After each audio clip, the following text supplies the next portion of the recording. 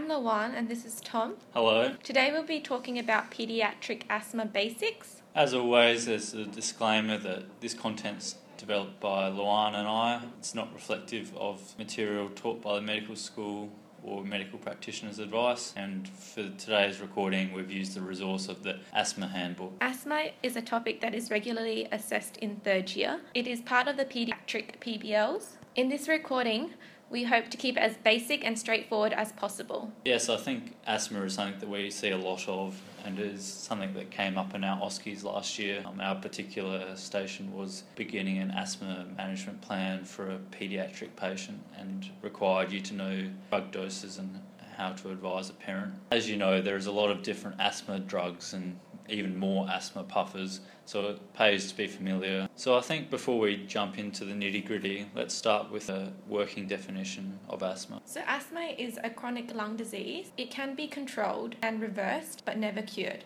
Some people talk about you being able to grow out of asthma. This is not strictly true, and people may still have an asthma attack at any time in their life. We will remember that asthma is an obstructive lung disease. And the pathophysiology, we will remember that it involves inflammation and hyperresponsiveness of the airways. Common symptoms include wheeze, shortness of breath, cough, and chest tightness. So we thought to keep it interesting, we'll begin with an asthma case. You are the GP at a suburban medical practice. James, a 4-year-old boy, has come in with his mother. His mother states she has been noticing that James coughs a lot at night and does not seem to get good sleep. She says he always seems to have a cold and a runny nose, and the most recent was 2 weeks earlier. She thinks he has not gotten over that yet. So this is a pretty common presentation in GP practices, the chronic post-viral cough. And I suppose the question in the back of the GP's mind is, what diagnosis do we need to consider and what further information do we need? So because this podcast is about asthma, it's quite easy to get blinkered about what we think the potential diagnosis might be.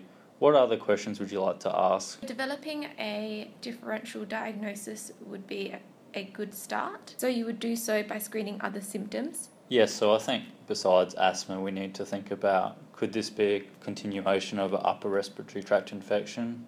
Perhaps it's even progressed to a lower respiratory tract infection. Could this be asthma? Or could this be something atypical, such as reflux or postnasal drip causing a chronic cough? So as well as symptoms, we would like to look for personal or family history of atopy.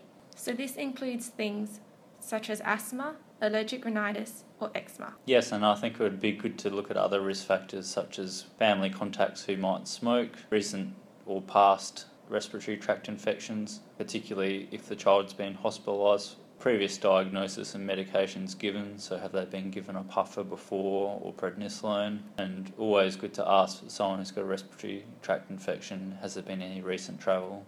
And from an infectious disease perspective, it is always good to trace contacts, so you may be able to identify the pathogen. And then we would move on to physical examination. And this would start off with your general inspection to determine whether the child looks sick or not. Vital signs to screen for current fever or to look for serious infection. And then we will move on to a focused respiratory exam. This includes assessing the respiratory effort. This may include head bopping, nasal flaring, tracheal tug, subcostal recession, and usage of accessory muscles. Following this, you would perform a standard physical examination of the chest as you would with any other respiratory patient. Remembering in children that it is important to look at the ears, nose, throat, and assess the lymph nodes. In James's case, further information reveals both parents smoke, and James has had eczema since 6 months of age. On examination, James is afebrile and looks well. You do notice he has a nasty cough as well as a bit of a runny nose. There is no excessive inspiratory effort, and listening to his lungs, there is a polyphonic wheeze noted. As you may expect from the title of this recording,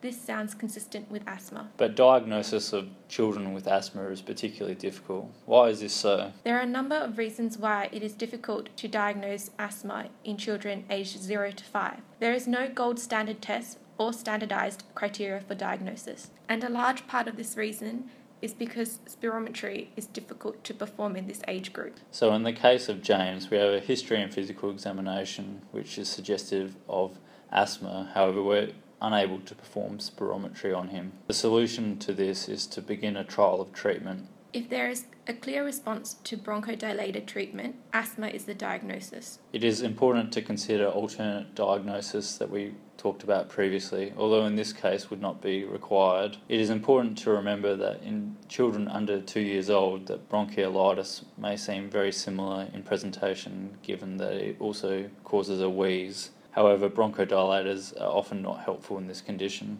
So Luan, we're thinking about starting some treatment for James. What would you like to consider? In James's case, we would want to consider a preventer and a reliever. So the most common reliever we should know is a beta-2 agonist, commonly referred to as Ventolin or salbutamol. And the main preventers include inhaled corticosteroids, oral prednisolone, or leukotriene receptor antagonists. In a 4-year-old child, obviously we would like to avoid using an oral corticosteroid unless symptomatology was severe. A common regime for someone like James will include fluticasone as a preventer and salbutamol as a reliever. What has been tested in the past in examinations has been your instructions to the parent on how to use these medications. So in James's age group, we would routinely use a mask as well as a spacer. This ensures the optimal amount of medication reaches its target, the lungs. Providing clear instructions to James' parents and James about how to use the face mask and spacer is important. So there are several different ways that you may instruct someone, the multiple breath method or the single deep breath method. We will go through the multiple breath method as this may be easier for pediatrics. So you would begin by teaching them how to assemble a spacer. This includes removing the inhaler cap, checking the dose counter on the device if they have one, preparing the inhaler by holding it upright and shaking well. Next, you would insert the inhaler upright into the spacer. You would then either form a good seal with the mask or with the mouth around the mouthpiece. Once a good seal is established, press down once on the canister and then breathe in 3 to 4 tidal breaths. I prefer to not give the parents the option and just say 4 tidal breaths, as this makes it less complicated. You would then remove the spacer from the mouth and repeat for the desired amount of doses. The inhaler technique is similar for salbutamol and fluticasone. However, with fluticasone, you'd want to instruct the child to wash their mouth out afterwards to avoid oral thrush. You would also want to provide good washing instructions for the devices, as well as providing this information on an asthma action plan. As with starting all new medications, we would like to see the desired effect. We would like to review James in 1 week. Depending on ongoing symptoms and the pattern they fit, this will change your future management. We will now talk a little bit about the different asthma patterns. The most mildest forms of asthma patterns include infrequent intermittent asthma and frequent intermittent asthma. There are clear definitions in the asthma handbook. The purpose of these definitions is to determine whether ongoing preventer treatment is needed. It is important that we have reliever treatment available for all people who have been diagnosed with asthma. People who have asthma attacks infrequently or frequently but only intermittently, which is defined as flare-ups more than once every 6 weeks on average but no symptoms between, may only need treatment based on these individual episodes. People with persistent asthma are then medicated based on their control. Persistent asthma is categorized as mild, moderate, or severe. Severe persistent asthma has continual daytime symptoms with frequent nighttime symptoms. Moderate has daytime symptoms daily and nighttime symptoms more than once per week. Mild has daytime symptoms more than once per week but not every day, and nighttime symptoms more than twice per month but not every week. These definitions are sometimes confusing, and really what we're interested in is the control. Good control is what we aim for all asthma patients. This is defined as daytime symptoms 2 days or less a week, with no limitations to activities, no nighttime symptoms. If the control was good, we would leave the management the same or consider reducing the medications. People with daytime symptoms more than 2 days per week who have limitation of activities or having nighttime symptoms have partial control or poor control depending on how frequent these occur. This would lead to your recommendations of increasing medications to achieve good control. If good control was not achieved with inhaled corticosteroids and salbutamol, we could try leukotriene antagonists or we could try oral corticosteroids. So James returns to your office a week later as requested. He appears well and his wheeze is gone. He's been using the medications as requested. What would you like to do now? You would probably continue the medication as is, with a review in 2 to 3 weeks' time to step down the medication. James' parents are very thankful for your advice and would like to know, how would you manage James if he was not responding to his medications? Managing asthma in the emergency setting is the second part, which we will discuss today, and is often included in the asthma action plan that you will write for patients. Children below the age of 6 can have up to 6 puffs of salbutamol, whereas adults can have up to 12. So the medication the parents will have on hand in the emergency setting will be salbutamol, the reliever. The dose of salbutamol is 100 microgram per puff, and in the emergency setting we would give 6 puffs via spacer and mask. Remembering this medication is short-acting and may be repeated as needed. The asthma action plan recommends repeating the dose every 20 minutes for the first hour or sooner.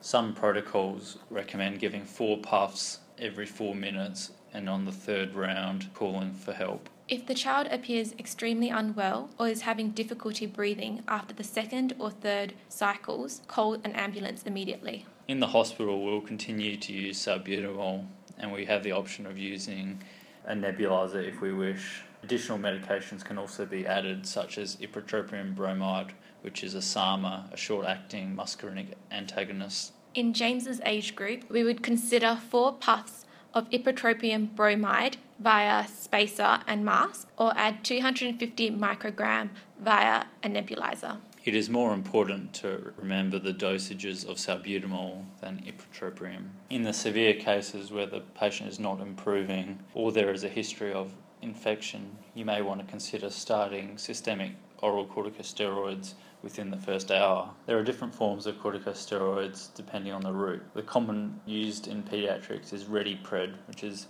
oral prednisolone. The asthma handbook recommends giving 2 milligrams per kilogram orally to a maximum of 50 milligrams on day 1, and then 1 milligrams per kilograms on days 2 and 3, and then ceasing. The other medication used in the severe non-responsive asthmatic patient in the emergency setting would be to add in magnesium sulfate IV. In severe cases, it would be important to seek further help in the severe cases with the view to move to ICU or transfer to high-level care. So in review, an asthma action plan and the development of one has been a previous OSCE station. It is required once a child is diagnosed with asthma, and is important for parents to know to keep one at school, daycare, home, and a copy will always be available at the GP. A copy of the current asthma action plan is available on nationalasthma.org.au. Before finishing your consult with James's parents, we should educate them on potential triggers for James's asthma. In James's case, this would be his parents' cigarette smoke. But in atopic individuals might include pet allergens, dust mites, moulds, and cold, dry air, certain medications, and smoke. It is important to remember that some children have their asthma triggered by exercise. Other areas that have been examined in the past with regards to asthma has been the adverse effects of asthma medication. I think for even non-paediatric patients, it's nice to know what a salbutamol overdose looks like, and this is the tachycardia, tremor, and in extremely high doses can cause hypokalemia. Corticosteroids are more commonly inquired about in regard to their side effect profile. This may include thinning of skin, acne, easy bruising, an increase in appetite leading to weight gain, immune suppression, and growth restriction. Although in inhaled corticosteroids this is less likely, it has been shown that growth restriction is less than 1 centimetre, and the benefits outweigh the risks. And as Tom said earlier, the most important side effect for inhaled corticosteroids is oral thrush from not washing the mouth out. I think that asthma is one of those topics which can look easy from the distance, but as you become more involved and start getting into the specifics, can become a little overwhelming. Like any tool that you may not have used before, the asthma action plan is something that if you're unfamiliar with can trip you up on the day. So it's worthwhile practicing writing these out during the year. The asthma handbook is given to all third years, and there is a copy available online. It is important for you to review this in your own time and become familiar with it before exams. Thanks again for listening, and we hope this has been helpful for you.